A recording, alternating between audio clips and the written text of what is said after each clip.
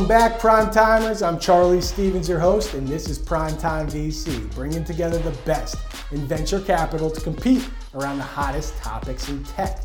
In today's show, we discuss upcoming IPOs, investing in cannabis, and who is the greatest female entrepreneur of all time, the GOAT. Before we get started, show that support and subscribe to the YouTube page. Hit that notification button that's in the upper right-hand corner, and don't forget about the podcast.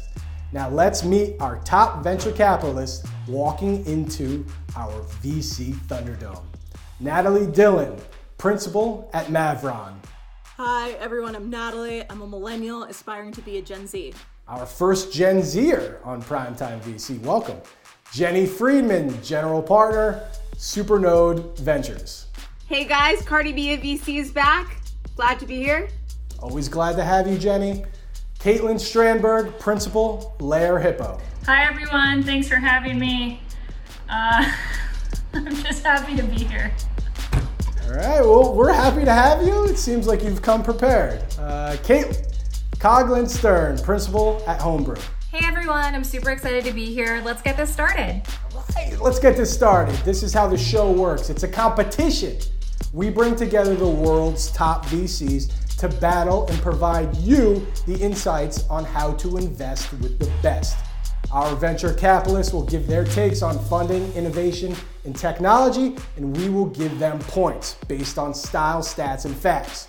The top two VCs with the most points move on to the finals, the world famous money round, and go head to head.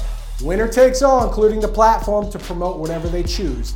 Now let's jump into the most electric show in business entertainment. It's Primetime VC, the show of accredited banter.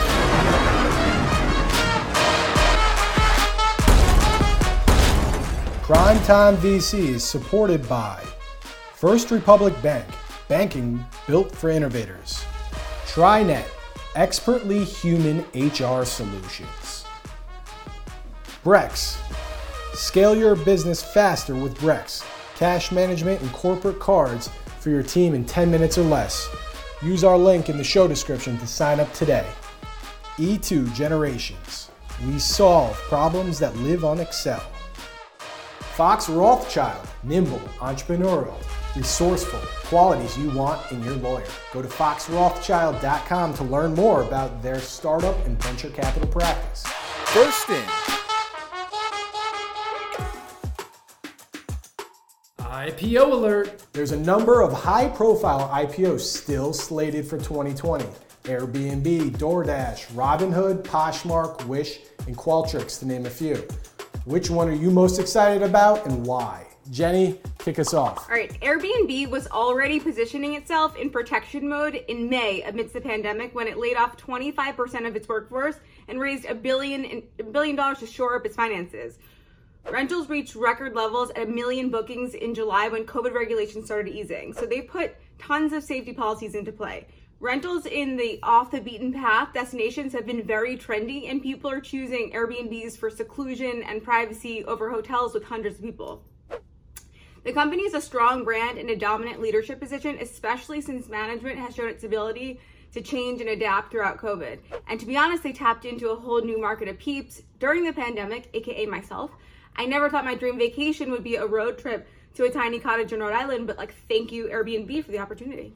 Big supporter of Airbnb as well. Kate, what are you thinking? So on a personal note, I'm most excited to see DoorDash IPO. Before going into venture, I spent about 5 years at Uber, and for those who are on Uber Eats. So I'm personally super excited to get a deeper dive into DoorDash's financials, see how they've been pulling off unit economics. They're obviously always one of our best competitors.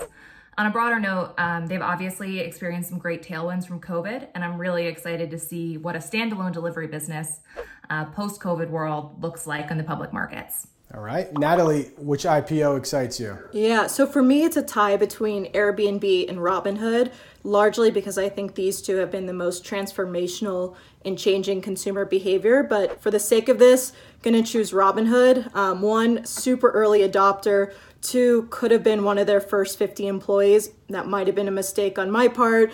And third, I think there's just a really kind of fun story that this company that was first positioned to disrupt Wall Street is now joining Wall Street as a public company. But here you have a company that, had 1 million users in 2016. 2 years later, they're at 6 million users.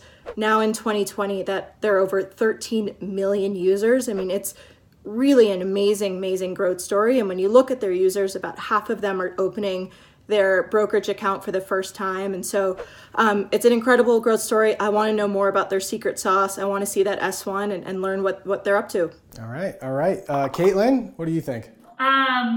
So I think I'm gonna go with Jenny. I'm a big fan of Airbnb. At Larry Hippo, we invest in a lot of brands, and in my mind, Airbnb is the world's first global hospitality brand.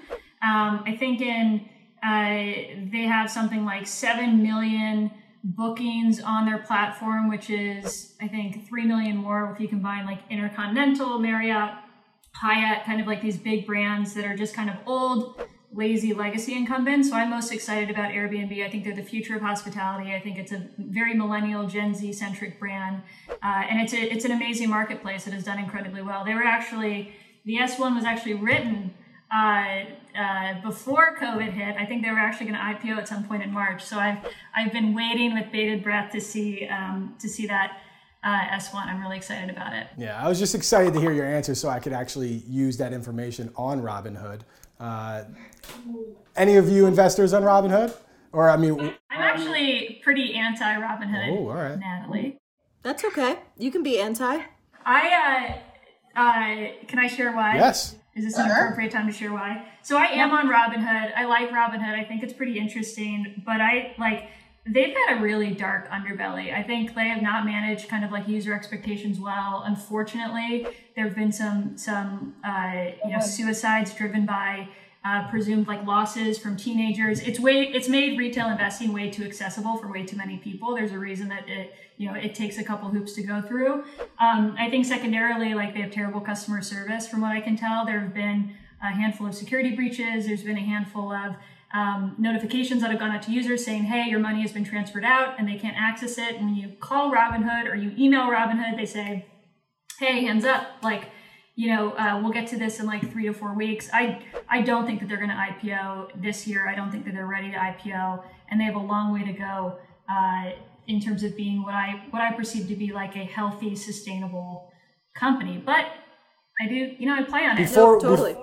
Before we move on, Natalie, you got a rebuttal to that? No, I think that Caitlin brings up a lot of points, but I want to know that underbelly. I feel like there's been so much attention and scandals that have followed Robinhood, but we frankly don't have that much information about it. It seems like a lot of it is quite speculative. So I'm with you. There are some shady parts, but there's also, I think, some wonderful parts that people who would have never had access to financial services are now using Robinhood. I just want more information to really understand what that underbelly looks like. I guess the question is, what are you most excited about? And I think that actually is a pretty exciting one to learn a lot more about. A notable think tank, ITIF, predicts the new administration will increase funding for emerging tech R&D, reskilling programs, and rural broadband infrastructure. What will a Biden-Harris White House mean for the tech industry? Natalie, your thoughts? Sure. So it was announced that Biden's chief of staff pick will be Ron Klain, who previously worked at the VC firm Revolution. And I think just the nature of that bodes well for the tech industry. But Revolution was really founded on the premise of investing in founders in the heartland of this country and are very blatant about not investing in the coastal elite cities. And I think that balance of someone who understands technology, the importance of innovation, but also really understands the heartland of this country bodes well for this presidency, especially during such a divided time. But in terms of the three areas you highlighted, for me, I think building out broadband infrastructure is the most pressing in a remote environment where so many children are, learning for the first time or, are getting their education online. You have 15% of U.S. households who don't have access to broadband, and that's a real concern. And I think we need to actually, opportunity of education is something that we should have in this country. So I hope that's one of the things they solve for. Okay, Natalie coming out with the stats right away. Caitlin, what do you think? I think that the Biden-Harris White House, which I'm very excited about, is definitely going to mean some changes for the tech industry. I think we're going to see a lot more regulation than we have in the past, and that's probably a good thing.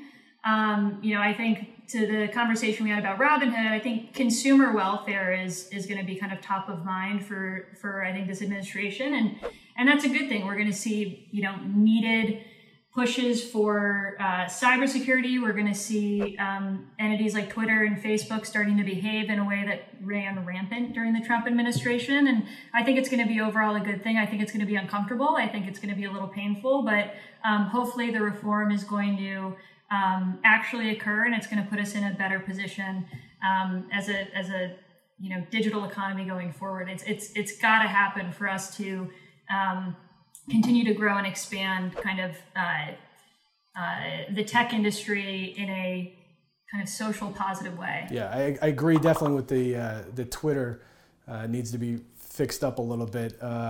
Kate, what do you think? Yeah, I think first, I would agree with everything that Caitlin and Natalie said. I think the one thing that's hard to be discounted is how much more stable I think the overall markets and cultural national sentiment will feel under Biden. So I think that'll only lead to good things in terms of people being willing to take more risks in their entrepreneurial and career lives.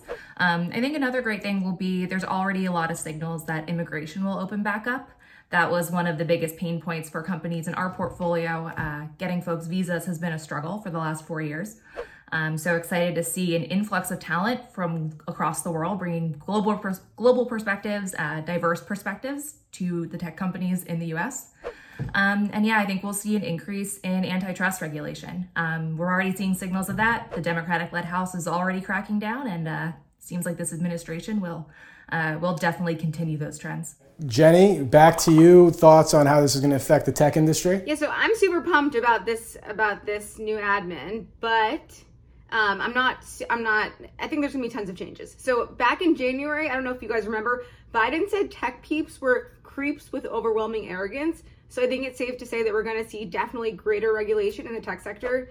And this starts with antitrust enforcement. So that was even increased under Trump. I think we're gonna expect to see new efforts to support constituents at the expense of big tech. So that meaning stronger protections for data privacy and civil rights, efforts to provide economic security for gig workers, and increase investments in digital infrastructure and adoption programs to make sure everyone has access to things like telemedicine and online learning. And I also think this administration will repeal Section 230. I don't know if you guys disagree, but that's the legal liability shield to try to eliminate disinformation. But all that said, Biden's top campaign donors were largely tech execs, and I'm sure some will end up on his cabinet. So it'll be interesting to see just how hard he comes down on big tech. Okay, Jenny's on fire right now. Caitlin, I see you smiling. Do you have a rebuttal, or you want to add something to that? No, I think she's right. But I also think Biden's right. Tech is a bunch of, what did you say, creepy peeps? Is that right? Yeah, no, like a bunch of arrogant. He said he was really mean about my friend.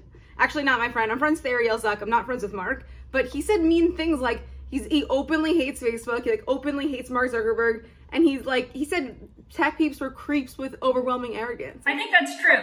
That resonates with me. Buy or sell. This is Buy or Sell, a rapid fire segment where you love it and you buy, or you hate it and you sell. Let's go. Crowdfunding gets a major boost as the SEC permits startup companies can now raise up to $5 million in funding. Buy or sell, the democratization of investing in private companies is the biggest trend in venture capital for the next decade. Kate, buy or sell? I'm a big sell on this one. I think that good venture funds provide more than just money. I hope that when people come and ask me to invest, they're not just looking for dumb, cheap money, and that they value raising from funds for things like expertise, for network, for introductions later down the line. I think a lot of entrepreneurs, for better or for worse, also really value the signal of having raised from a top fund. I think I will be surprised if the best entrepreneurs and the most competitive entrepreneurs would rather raise a crowdfunding campaign than from Sequoia, for example. But yeah, so I'm a hard sell, and I think that the best companies will continue to raise competitive rounds from institutions. Jenny, do you agree, buy or sell? Okay, I'm not a hard sell at all, but I also don't think that this means that, okay, I'm willing to put myself out of a job if I say buy, so I don't really think buy, but if you don't get funding from a top fund in seed stage, then you'll get a funding from a top fund after that. And this whole, the whole thing is $5 million. So more access to capital leads to more small businesses, which leads to more jobs. And that's exactly what we need right now. So the alternatives for investing in quality companies raising $5 million, which is a legitimately sized A round, are limited to direct investments by peeps with unique access to deals and or paying unnecessary fees in like a angel syndicate. And a lot of small businesses have found prior regulatory framework to be really pretty confusing. And I think overall, these changes are going to reduce potential friction and make the capital raising process way more efficient. So I might have put the early stage funds out, but I got to say it. Teetering right on the line, I like that. But it's almost like the shift too. The seed capital has changed from Series A and the amount of money, so maybe it just kind of shifts it more. Caitlin, what do you think? I'm a hard sell. I think that investing in, as a citizen, as a non-accredited investor, investing in startup ideas is a very dumb way to spend your money. The reality is a majority of companies fail. Majority of funded companies never come to fruition. If you go to Kickstarter or any crowdfunding campaign, it's just like it's a graveyard of dead bodies of ideas that never got funded. And you can't validate the founder. You can't validate anything about it. I just think it's like gambling. And so I don't think it's opening access there is aligned with the anticipated outcome, which is like real value creation. I actually, on the other side, I wish that there was a mechanism for non-accredited investors, or maybe even accredited, to invest in slightly later stage companies, so they're able to take the value creation that happens in the private market before companies go public. Okay, Natalie, do you agree with this? Yeah, so I'm a sell as well. While crowdfunding is great, it is not going to be the biggest trend in venture capital in the next decade.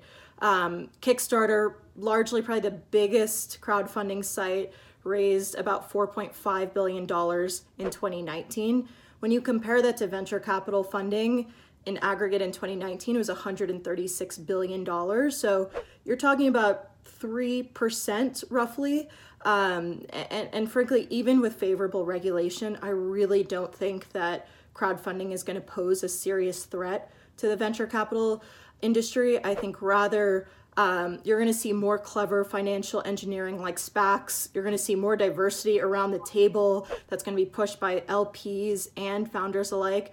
And that's going to be a bigger trend in the next decade than crowdfunding. I like what Kate was talking about. How can I add more value to you? You know, I've never heard that one in venture capital, but how can I be helpful? Value add.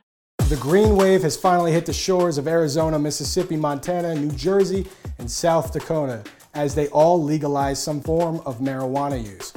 Buy or sell investing in the cannabis industry? Caitlin, give us your thoughts. Cue Snoop Dogg. I am a huge buy here, huge buy here. At Lair Hippo, we've actually made a number of investments in the cannabis space. So we're investors in a company called LeafLink, which is kind of infrastructure. We're investors in a company called Vanxt, which is like a LinkedIn for the cannabis industry, and a handful of CBD products.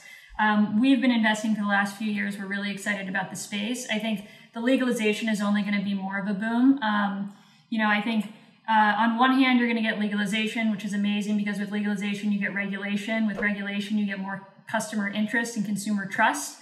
And more efficacy around products. So I think that's kind of one piece. On the other side, you're going to get tax revenue, just like alcohol. And that's something that I think cities and states really need at this point. So we think there's going to be a ton of innovation. There are going to be a bunch of interesting uses. When you look at consumer trends, health and wellness is great. And with cannabis, you feel better. It's all natural. It's healthy. You can really do a lot with it. And so we're very excited about it. And I'm a huge buy. Jenny, your thoughts on the cannabis industry, buy or sell? Yeah, I'm not copying, but I'm a huge buy also. We don't have a position in cannabis, and I wish we could just flaunt it right now. But So I think the green wave really represents green weed and green money. States are making bank from marijuana sales and taxes. Legalizing weed nationwide could generate more than $100 billion in tax revenue and create more than 1 million jobs over the next 5 years. Legalizing weed would also have a positive impact on the racial justice initiatives, especially since in 2018, 40% of all drug arrests were marijuana related. And this isn't even a leftist thing anymore. The majority of Republicans think that weed should be legal too. So I think it's just a matter of time, and I'm hoping to add some portfolio companies to our fund. All right, Kate, buy or sell? Again, huge buy. I feel like this is one of the next big waves. Nothing really struck me more than when every business shut down for COVID in San Francisco, but dispensaries were still considered essential. And so dispensaries and liquor stores, like lines down the block, doing great business. I would echo what Caitlin said around opportunities in the infrastructure side, though. I think as we see more and more states legalizing, there will be a combination of consolidation and innovation on the infrastructure side, where things are really fragmented now with distributors, and there's no reason why it needs to stay as fragmented as it is on the alcohol side. So I think we'll see some interesting tech there. And then I'm also really excited to see what happens on the financial side. Right now, all cannabis businesses are kind of cut out of the mainstream banking system. And so I think there's a huge opportunity for fintech focused on cannabis. Okay. Natalie, are you going to agree with everybody here on the cannabis industry? Unfortunately, I'm going to agree. I wish I could be a little bit more contrarian, but I think it's quite literally a green space. There's tremendous consumer appetite. In one of the states, Mississippi, every politician, all these voices told their voters not to vote for the legalization of marijuana. Voters came, they voted with their feet. They want marijuana to be legalized. I think we're going to see a lot more brands, a lot more infrastructure supporting this green wave.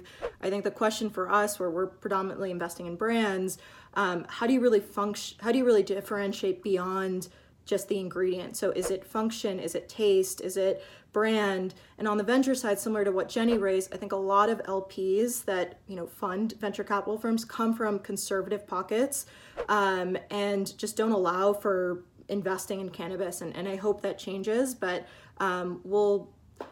it's great to be Lara Hippo right now to invest in CBD and THC. Listen, it sounds like you're a fun group to hang out with, that's for sure. So I appreciate you all buying that, and maybe I will too. The U.S. Department of Justice filed an antitrust lawsuit challenging Visa's proposed $5.3 billion acquisition of fintech company Plaid. Buy or sell, this acquisition goes through. Jenny, what do you think? Okay, buy. This is why. Visa controls 70% of the online debit transactions market, but MasterCard has 25% of the market, and Plaid has the same amount of the market as I do. This is a very smart and also very monopolistic move by Visa. Plaid owns tons of data on consumer behavior and financial transactions, and if time weren't an issue, they'd probably use their own data to build some sort of internal product. But right now, Plaid just provides a tech that allows us to link up our bank accounts and other fintech apps, which is complementary for Visa, not competitive. Unless they find some smoking gun where Plaid admits that they were going to compete with Visa, the DOJ is SOL. And that means shit out of luck. I don't know if we could say that, but... You're saying it's the internet. You can say whatever you want. That's right. That's right. Kate, what are you thinking here? Yeah, so first I'll just disclaimer that Plaid's a portfolio company of ours, but I don't have any inside information on this one. I'm also a buy for all the same reasons that Jenny was. Visa's a payments company and Plaid just isn't a payments company. They're a data company. I do think, unfortunately, this is going to be a big distraction for both Visa and especially Plaid over the next year plus, as it seems like the case is going to be long and drawn out, and I don't think we'll see a resolution for a while. But that said, I still think the transaction will go through, and I think the good news is, even if it doesn't, Plaid was a great company before. It's a great company afterwards. If anything, people are more excited about Plaid post-acquisition offer, so I think the future is bright for Plaid either way. They are a great company coming from their investor, absolutely. Natalie, what do you think? I think the acquisition goes through. I like the Plaid guys. I like their service. I'm not an antitrust lawyer, but this is why I think it goes through. Plaid works in the background to link information across platforms and accounts. Visa doesn't really compete directly here, and in my mind, this is much more of a vertical merger, which in recent history hasn't received as much scrutiny as a horizontal merger, like a Uber Eats and Postmates. If Visa was acquiring American Express, whole different story, but we're looking at, I think, a complementary, not a horizontal merger, which would be a completely different ballgame. Okay. Last, Caitlin, are you going to agree with everybody, or are you going to be the oddball out here? I am going to agree with everybody. It's not that sophisticated of an answer. Like, I kind of think of like the PayPal acquisition from eBay years ago. I think it's like incredibly complementary. I think it's kind of short-sighted to think that this is in the long term incredibly complementary instead of competitive. So I'm optimistic it goes through, but I'm pessimistic that it's not incredibly painful. Any last remarks before we cut some people off from the show that is going to make the finals? Always compliments are helpful, but if you have any last comments about this topic, go ahead, jump in. It's good to be homebrew. Yeah, it is good to be homebrew. Absolutely good to be homebrew with that investment, but not for Primetime VC. I apologize. You are cut. Homebrew is out. Natalie, you are out. And Caitlin and Jenny have made the finals. Whoa! I was not expecting that. Jenny must be either the smartest person in the world or the most overprepared. Do we have a fact checker with Jenny's stats? I'm sure they're right, but if we don't have a fact checker, I'm going to start coming up with a lot of stats. I think you should just go for it. Just start throwing some stuff out, Caitlin. The money round. Welcome to the finals, world famous money round. 3 more questions, winner takes all. Let's go. Fred Wilson of Union Square Ventures spurred a conversation on Twitter around early liquidity versus holding on to an investment, essentially asking VCs if they should take their money out early or hold strong. What are the most important details to consider when making this decision? Caitlin, over to you. So I think there are many details to consider. And I think what Fred said is he doesn't necessarily sell his stake, but it's with every successive financing round, he sells off a little bit. So it's definitely an incremental build over time. I think there are a couple of things you need to consider. One is the time for a company to go public or to have some sort of liquidity event. 2 is kind of the value that you're selling at. And 3 is the expectations of your fund and your firm and what type of returns you've promised your LPs. Those are kind of the core things to consider in my mind. Jenny, what are the considerations you're making in this decision? Okay, I'm looking for fewer details. If you're a VC investing in early stage founders, you can't be looking for early liquidity. You have to have the risk tolerance to be in this job. So Fred also said he's maximizing his sleep by selling early, and I'm looking to maximize my money by holding. Sucker! Send it to Fred. Jenny's looking to win this. The food tech industry was dramatically disrupted in 2020 with surging demand, but venture investment dropped for the 3rd straight quarter, falling 30% over Q2. Where is the future of food tech going? Jenny, start us off here. Okay, it's bioengineered food tech. So bioengineered food startups raised $1 billion in Q3. That's the highest for any quarter in the past decade. You can check the stats. Perfect Day was $300 million in their raise, and Impossible Foods was $700 in aggregate. And I think the smart peeps are forward thinking and making investments for long-term gains, aka our investment in New Age Meats. Caitlin, future of food tech? Yeah, I mean, I'm kind of aligned with Jenny here. I think food tech is only going to continue to grow. I think if there was any lag, it's because of lack of kind of. I don't think it's a space that's well understood by traditional venture investors. Food science is very different than technology. I think that we're in like the very, very early innings. And I think these businesses are also incredibly capital intensive, which doesn't make them suited for venture financing. But I think in coming years, we're going to see more and more of a push here. We're going to see, big corporate arms actually making more investments in this space, or we're going to see more innovation. We've invested in a handful, including a company called Plantable Foods, which is a new type of plant protein. So we're excited. We're positive on it, but it's going to be a bit of a long slog. Okay, I like my Impossible Burger. That's for sure. It shockingly, I'm a big burger guy, and Impossible Burger shocks my. It's mind blowing. I don't even know how they do it. It's scientists, amazing. Hemoglobin. Well, soon it's going to get better. All of these early, consumer products and food products they're good, not great. I don't know if you've ever had a non-dairy yogurt before, but you probably won't have it a second time. They're only going to get better. Like this is the very first innings. I think it's a really exciting time, and it's something that consumers are demanding. The healthy for you products, better for the world, lower carbon emissions. It's got to happen, and I think it's going to happen. Entrepreneur Kris Kardashian just launched a new product called Grandenza Hot Sauce, adding to their robust portfolio of brands. Our final question is, what female entrepreneur is the greatest of all time? The GOAT. Jenny, who is the GOAT? I mean, if you know me, you know my GOAT is Kim K. You stole my answer with the question. So, I mean, I think you were expecting to hear something like Sheryl Sandberg, but Kim K is just love my life. Caitlin? Oh my gosh. There's so many.